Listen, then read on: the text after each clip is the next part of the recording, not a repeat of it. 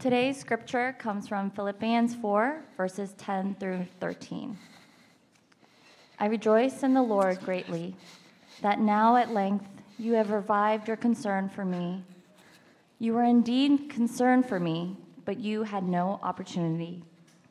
Not that I am speaking of being in need, for I have learned in whatever situation I am to be content. I know how to be brought low, and I know how to abound. In any and every circumstance, I have learned the secret of facing plenty and hunger, abundance and need. I can do all things through him who strengthens me. The grass withers and the flowers fade, but the word of our God endures forever. Well, good morning, Exilic Church.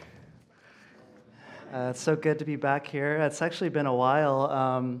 I think it's my first time speaking from our newer space.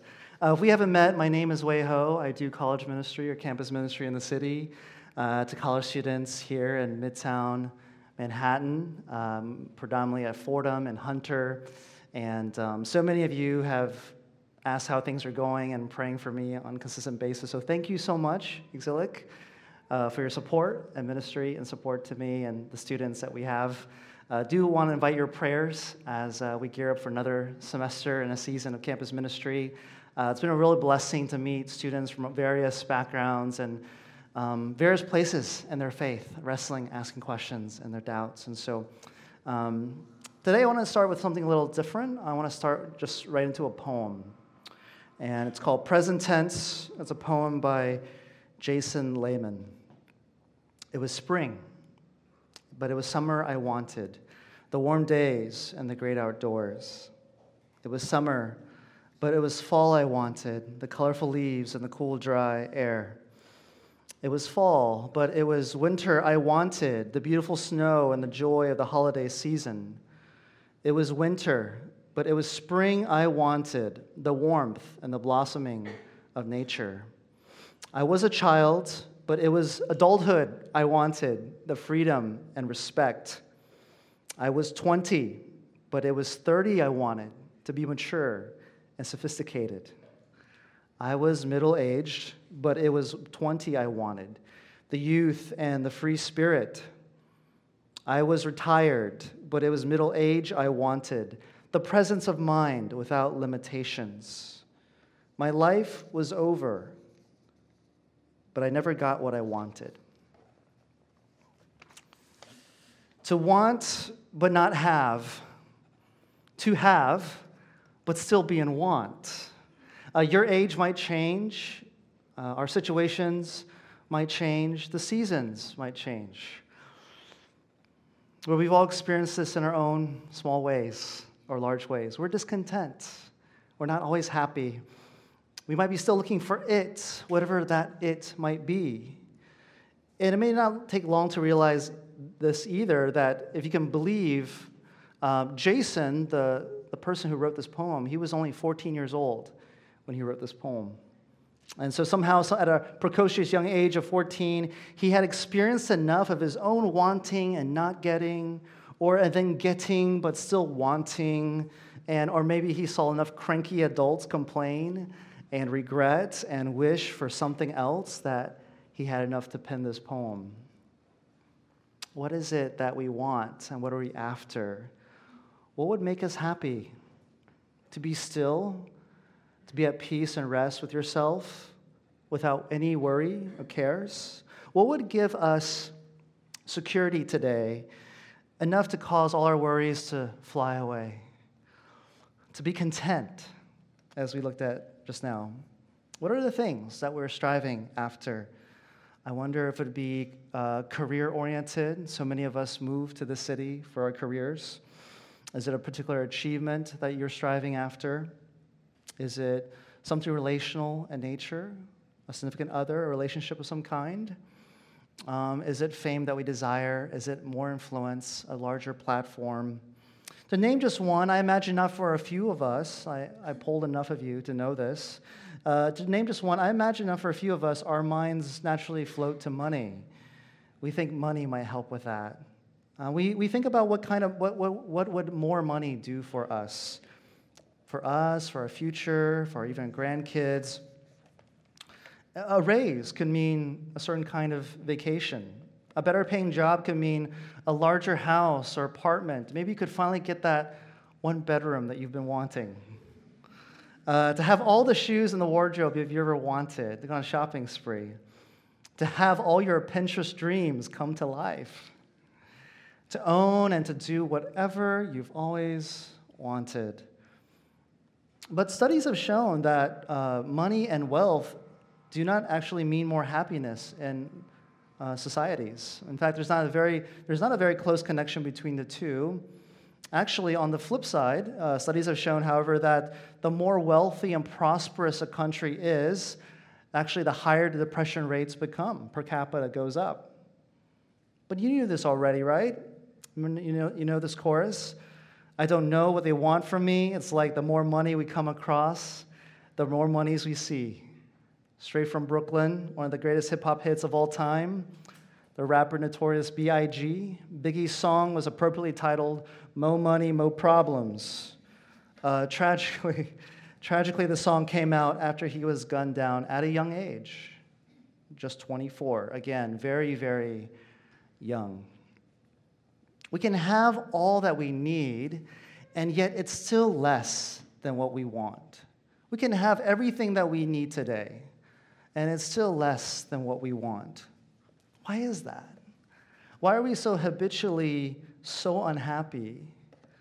And to have so much, but then still feel like it's not enough. Maybe we grumble or we complain and we compare ourselves and we envy others. Or it's others people's fault that we're not happy. We blame others, be it coworkers or a spouse, for a lack of joy. Forget the big things. If I'm being real with you, just this morning, I'm embarrassed how easy it is for something to ruin my day, to knock me off kilter, that precious inner equilibrium that doesn't always stay. It's me walking to church this morning and wondering, why is this person walking so slow in front of me? It's every time I've walked outside without an umbrella, the raindrops start to come down, and it's at least a 10-minute walk from the train station. It's dashing to that station. It's flying down the stairs just in time to see the doors close on that train, and the conductor doesn't care. It's my barely a year-old phone that's already slowing down. Why is it so slow? Yes, I did restart it. It's when I see my Amazon Prime order is 1 day late. Why is it so hard, small stuff, why is it so hard to be content? And is it even possible? Is it possible to be content? To this, our passage this morning from Paul says, it is possible, that it is possible to be content in this life, but there's a secret to it. Paul's a Christian, he's a follower, he's an apostle of Jesus Christ, and he wrote this letter to a group of people living in the ancient city of Philippi while he was in jail for sharing the secret. And it's a little bit different than our jails today. It's not a fancy jail where you get fed and you have warm clothing and protection. Back then, if your friend did not visit you in jail and sent you money for basic needs, you might starve and die. So the context in which Paul writes this letter and begins the section on contentment is this. His friends took a while to send a gift to him. We don't know what that is, be it food or money. But they eventually came. It's not because they didn't care about him, but because their friend almost died on the way. His name Epaphroditus. Paul wants them to know, he's writing them back to let them know he's grateful for their gift and that their friend is healthy now and going back to them. But he says this in such an interesting way. He says, not that I'm being in need. And he says, if you go down further in Philippians, he says, not that I'm after you for your gift, but I want you. I want your hearts. I want your hearts to, I love that you're concerned for me, that it shows your faith. So Paul says some pretty amazing things about contentment, especially if you want to take stock about who it is saying this. someone who's already suffering greatly for following Christ, who is currently in prison. He says, I'm content. I'm grateful for your gift, but whatever situation I'm in, I have learned to be content. Whether I have everything I need or I don't have very much, whether it's in plenty or in want, I'm content. So it's really strange, right? So I want to know how he does that. I want to know, does he just, a stoic guy, just feels no pain, no emotion? What kind of Jedi tricks is he using? Is he deluding himself like that meme of a dog surrounded by fire saying, this is fine? No, actually, Paul is actually content. And here he teaches us at least 3 things about true contentment that make that possible. First thing that we hope to see today is that contentment is learned. The second is that contentment is for all seasons, each and every circumstance. And lastly, we'll look at the secret to contentment, okay? So it is learned, it's for all season, whatever situation, and there's a secret to that contentment. So I love that our church is growing in number, including that of new children, babies, and for some of us, soon our babies will learn to walk, and then to talk, and then before you know it, blink of an eye, they've learned to drive, and they're off to college. Like all the important things in life that must be learned, Paul says that contentment is learned. It's back to school. I know school makes some of you a little less excited than others, but I hope you feel at least hopeful hearing this, that if you struggle with contentment, as I do, that you can learn this. You can grow in it. It's like finding out that there's a YouTube video for that do-a-home project that you don't know how to do. We know this because he says this a few times in these few verses. He says, I have learned, and I know, and I know.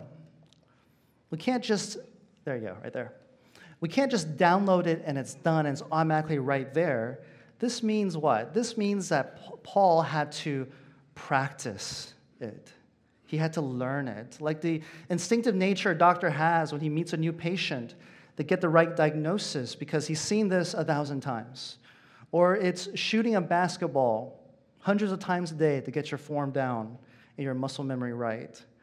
We face all these situations in life, and we don't know how our faith will fare until it actually comes to us. And so, I don't know if any of you in this room right now, you're off on college break, but for those of you in college right now, you're facing new questions, new life challenges, new challenges to your faith that you've never encountered before since you left home. And I'm so glad that you're here. You're wrestling with faith and you're wrestling with your doubts. It's facing tempting or difficult situations in different part of our lives and different parts of our hearts, in whether it be it relationships or finances, our own self-worth, fighting to be content. It's learning certain things about our own selves, how we tick, where we struggle, lies that we're easily believe in to cause discontent. Maybe we get easily discontent because we play the comparison game. We compare ourselves to others. You work so hard to get here. You look across and you see your peer, and they look like they're having so much more fun than you, and become jealous. Or whatever that is. Someone who's more popular than you, beautiful, famous, stronger, smarter, wealthier. Magic mirror on the wall. Who's the fairest of them all? In the Disney movie Snow White, the queen was fine so long as the magic mirror said she was the most beautiful of them all. But then one day the mirror said, nope, I found someone more beautiful, Snow White. And then her heart goes to a dark place. And maybe Snow White shouldn't be around anymore, like on this earth. And she sends out men to kill her and even disguises herself as an old woman to give her a poisoned apple.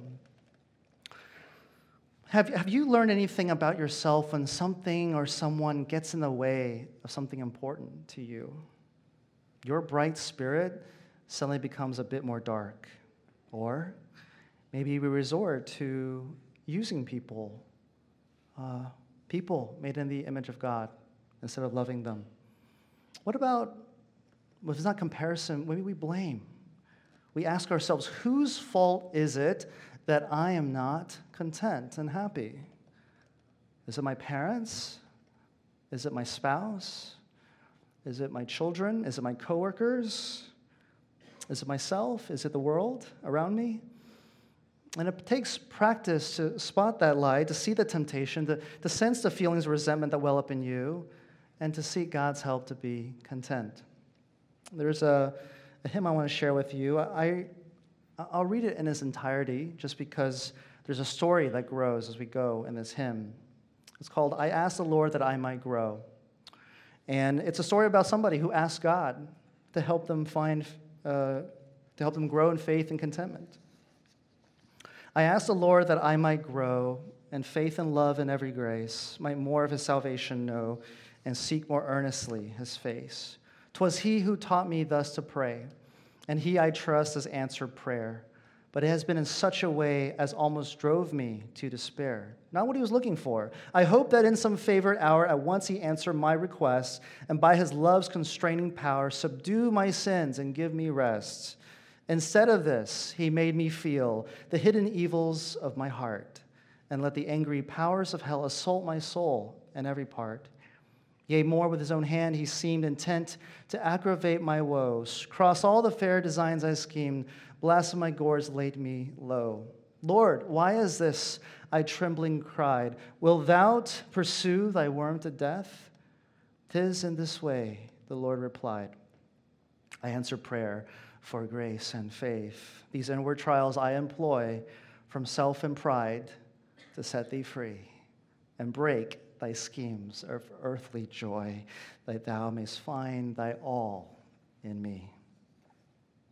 Have you learned yet that more notoriety, better stuff, better job, better spouse, that I've gotten this and I want this, is maybe that's what's keeping us from being happy?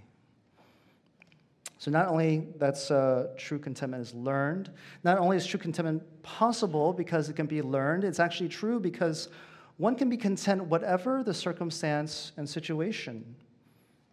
True contentment is for all seasons. It grows regardless of the season.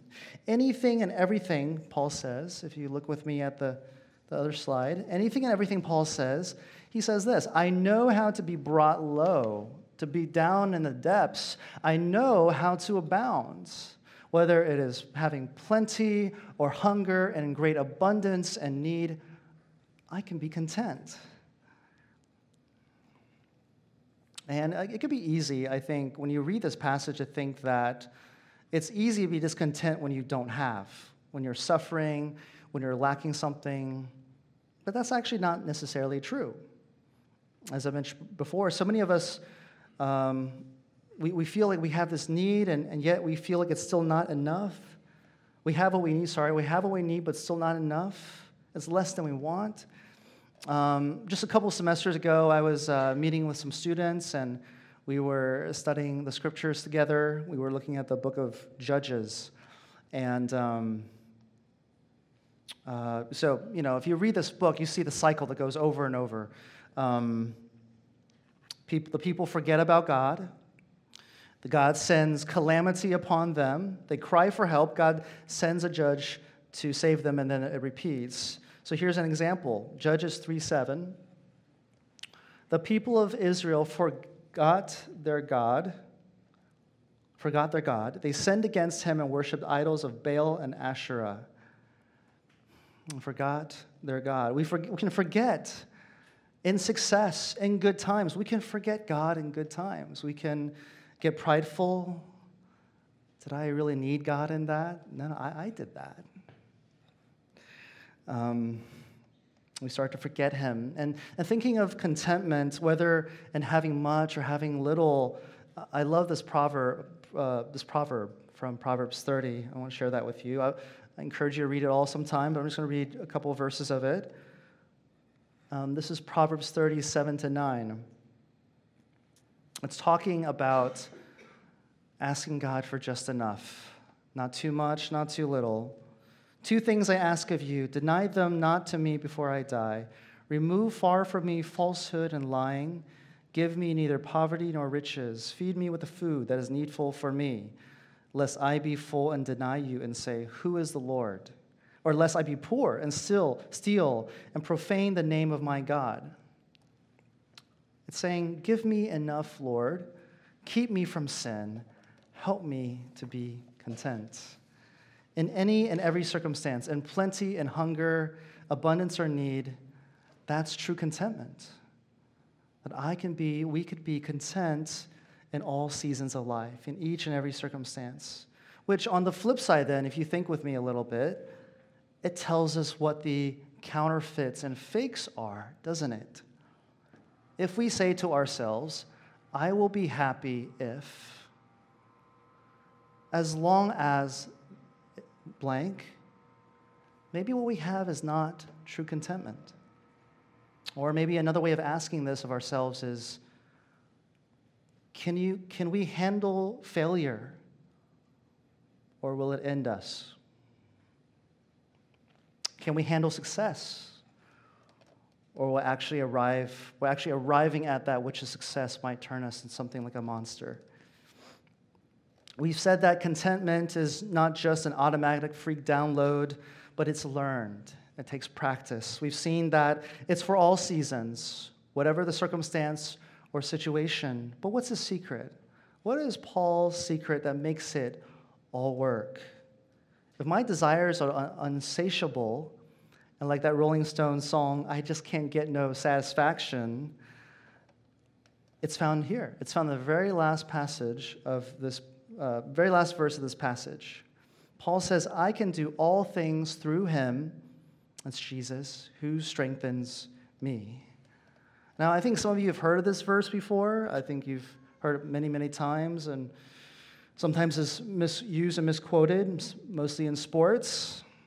I'm like, 5'9" on a good day? It doesn't matter how much I quote this verse. It doesn't matter what shoes I buy. It doesn't matter how much I train. I'm not making the NBA. I'm not dunking a ball in that regulation hoop. What Paul is saying is, in the midst of suffering, talking about learning contentment, there's something here that's very different. And even that word contentment, the way Paul uses that in the Greek and the setting that he wrote in was interesting because he wrote in the time and the waters of first century Greek Stoicism. It's the water that he swam in, all his contemporaries swam. And they valued what they called contentment too. It was one of the highest virtues. But it was a little bit different than what Paul talked about. It was about indifference. It was about being self-sufficient and not needing anybody else. Don't hurt, don't feel, don't let things affect you. It was about being self-sufficient, something that you can find inside of you that made you content, something somewhere inside. And not just for Greek Stoicism, I think for some of us we can see that today. But what Paul is speaking of when it comes to the secret is amazing what he says here. He says, I can do all things through Christ who strengthens me. And something else. It's otherworldly what Paul says in light of that culture because it's not about finding that it in you, that strength, that contentment. It is to be rooted and found. His is found rooted and grounded in somewhere else and someone else. And not necessarily just any person or relationship. It's found in this one who strengthens him that he can do all things, which is Christ. Paul could say, I can be content. I can persevere no matter what happens, not in my external circumstances, not whether your aid package got to me today or not, or whether I got what I want in life, because my contentment is not because I'm so self-sufficient in and of myself and my own abilities, but because my Christ is sufficient. He is enough. He gives me strength. And so after learning and knowing the secret, Paul says, I can do such things. I can do all things through Christ who strengthens me. And only he can be that strength, because this Jesus, we believe that he died and he conquered death by being raised from the death from all our sinful discontentment, our grumbling and our complaining, our comparing and our blaming, our mistreatment of others, our misadventures of seeking happiness. He is alive forever and he cannot die. And so my heart, our hearts, which God has put eternity into, has something to hold on that is eternal and certain. And rather, he holds on to me. And it is the solid rock and a firm foundation of all of who I am and what I do, my worth, my value, my identity. He is an anchor for my soul and my joy, whose love for me is better than life and is stronger than death. And which of all the world's greatest love stories point to the intimacy and the love which he has for you and I and his bride, the church. And so whether we have but we still want, or whether we want but we cannot have, the secret of contentment found in Christ is where he gives himself to us. And then the volume then starts to turn a little bit lower and lower and lower on those not nagging wants. He is my shepherd. I shall not want. He makes me lie down in green pastures.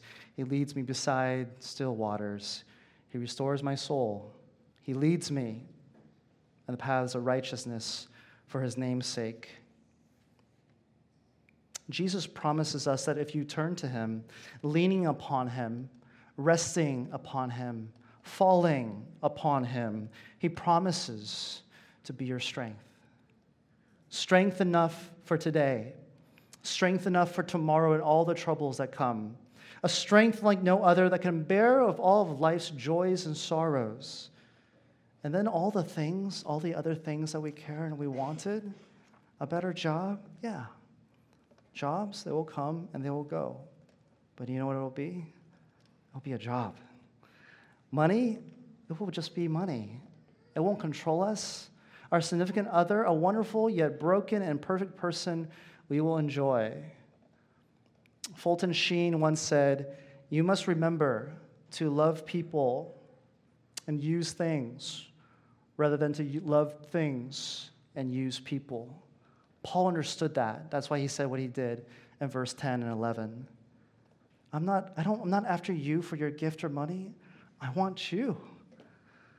And we'll stop using people. Transactional relationships. We will start to learn to love and serve others. Money will just be a great tool God gives us to provide for us and to give away.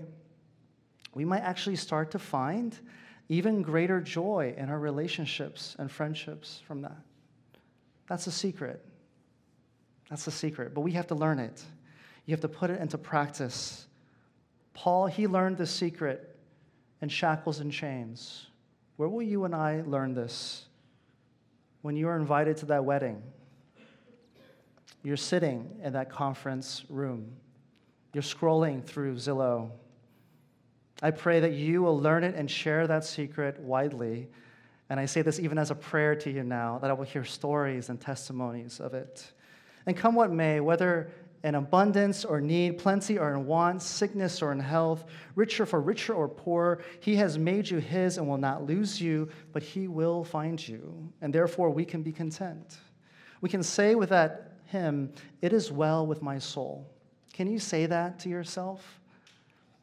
Though my body is decaying, my beauty is fading, though Satan attacks, though all manner of trials come, let this blessed assurance control that Christ has regarded my helpless estate and has shed his own blood for my soul. And therefore, since that is true, and Christ is true, and he is mine, it is well. It is well. It is indeed well with my soul. That right there, that peace in my heart, Lord, I'm content. To say I'm content. No one's born with that. No one's born with that. It's learned in the school of suffering and sorrow and seeing our idols disappoint us and then smashing them. Paul has given us the secret today. It's found in the gospel. It's found in Jesus. And we have a very good teacher, the very best of tutors, if you will listen to him and learn from him. Let's pray. Heavenly Father, thank you for it, Lord Jesus.